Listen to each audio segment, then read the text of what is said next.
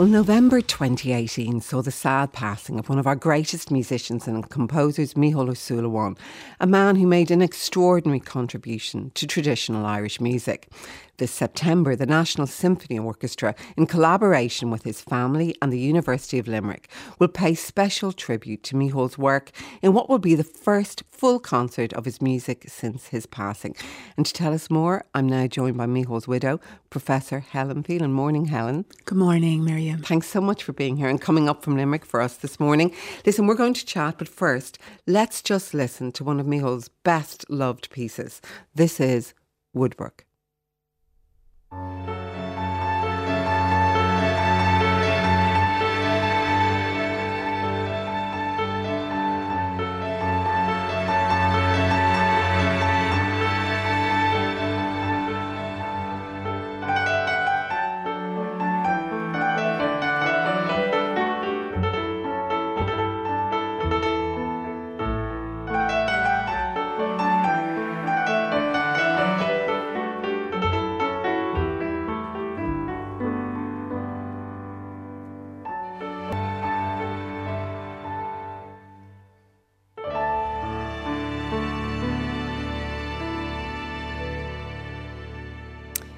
Simply sublime, so beautiful. And before his death, actually, Mícheál played Woodbrook for us live on the show in the studio.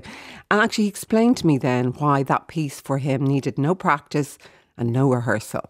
Well, that one it's kind of in my fingers, you know. I sometimes tell my students that when you're playing music, you have 11 brains, 5 in the left hand, 5 in the right hand, and 1 in your head. And you don't actually play music with your head at all, not unless you're like Jerry Lee Lewis or something like that. So, in fact, your muscle memory is holding the notes in a way. And I think that's why you can play with your eyes closed, you know. So there's as much touch and hand shape in it as there is the use of the ear. That's what I find. So there are certain pieces, Woodbrook is one of them. The pieces that I would have written, and the word written is the wrong word in a way, that would have made up, constructed at the keyboard itself without any use of any notation or music writing or anything, they go into your neurosystem in a very, very different way. They go actually in directly through touch, through your body and through your hands. And once you get them in there, even if you try to forget them, you can't. You know, it's like saying, I'm going to forget how to walk. Woodbrook is one of those pieces, so it doesn't faze me. This is a lovely piano, actually, and I like it, and that helps as well. Mícheál Ó Súilleabháin there speaking to me a few years back after he played Woodbrook live for us, and I am joined here in studio by his wife, Professor Helen Phelan. I was watching there, listening to him. He was such a wonderful man. Is it difficult listening to him or uplifting? Yeah, that's the piece I wasn't expecting. You know, the hearing his voice, hearing his fingers there on the piano. Coming in here this morning, the first time I've ever been here without him. Feeling him everywhere here, and just drawing a bit of comfort there from that as well. Yeah, it's such a beautiful piece of music. Was it Glenstal Abbey, Helen? Is that where you first met Mícheál? Well, I met him there in 1994. Of course, that was the year that he took up his appointment as chair of music at the University of Limerick. And that summer, I actually came to visit Glenstal with my sister, and I was just walking up the avenue there, and this car pulled up behind me, and it was Mícheál. Now, of course, I had known him because I had studied music in Cork in UCC, but I had known him more at a distance. I was a classical piano player. You know, I wasn't one of the growing number of traditional music students in his orbit. This was the late 80s, around the time of the Dolphins Way album, and you know, but of course, like everyone, I was aware of the excitement and energy building around him. So when I met him those years later in Glenstal, he started telling me about Limerick, and he said to me, you know, something I heard him say to people many times over the years, you've got to come in and see it. So I did. And at that time, I had actually just finished a master's in like creative alternative approaches to education. So I probably had a heightened awareness of just how challenging it is to make any kind of creative change in the machinery of higher education. And I always remember going in, listening to this plan unfold and thinking, my God, I think he could do this. And, you know, it wasn't just the energy and the charisma and the creativity, but it was something about the sense of a sustained commitment to the long game. And like I couldn't have known then that would be the beginning of over 2 decades or more than 2 decades of working with him to realise that vision and in the development of what would become the Irish World Academy. Of course, which he ran brilliantly in Limerick and which you have now taken over as director. You've just heard that, haven't you? Congratulations. Thanks, Miriam. It's a strange full circle, a strange sense of a cycle.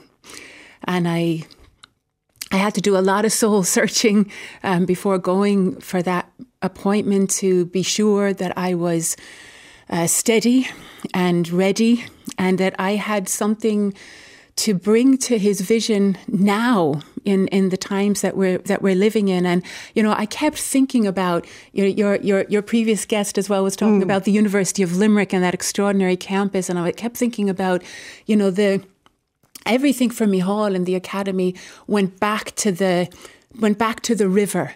You know, when you go walk into our building, the first thing you'll see is this extraordinary mosaic of the mythology of the goddess Shona and her search for creative wisdom. And I thought, you know, that foundational mythologies are necessarily dynamic. And maybe what I could bring to the space now was the kind of cross-cultural mythology of the bridge. I love that, you know, that Rilke line, now beyond your own life, build the great arch of the unimagined bridges. And, you know, I think in our time now, this, you know, our world post-COVID, we know that the unimaginable can and does happen. And in a way, we across time and cultures, that's what we've always used the arts for, haven't we? You know, to help us build those bridges into the unimagined. And that, you know, I think that was Micheál's vision for the Academy. And that's what I would hope we could build in this next chapter. And he was so extraordinary. He brought about such a change in traditional music, as you said, bringing it into the confines of third level. Remind people, though, Helen, a little of his own background. I mean, did he come from a very musical household? And he would have always said that, you know, he came from more kind of intuitive musical parents rather than parents who were explicitly musical. But, you know, like a lot of people, his mother sent himself and his brother John for piano lessons. And they, you know, his piano teacher in Clonmel, Mrs. Morris, brought him through the classical music grades. But of course, she was also a Ceili vamper. And, you know, he started playing the violin, and she would bring him through like collections of dance tunes. So he started getting a nudge into traditional music. And then, of course, as a teenager, like many teenagers in the 60s, through the radio and through vinyl, he you know, became interested in popular music, went out and bought an electric guitar and an amplifier, and with his friends started a group, the Seacliffs, which was the first place he started writing his own songs. That idea that you could create your own music started there in popular music.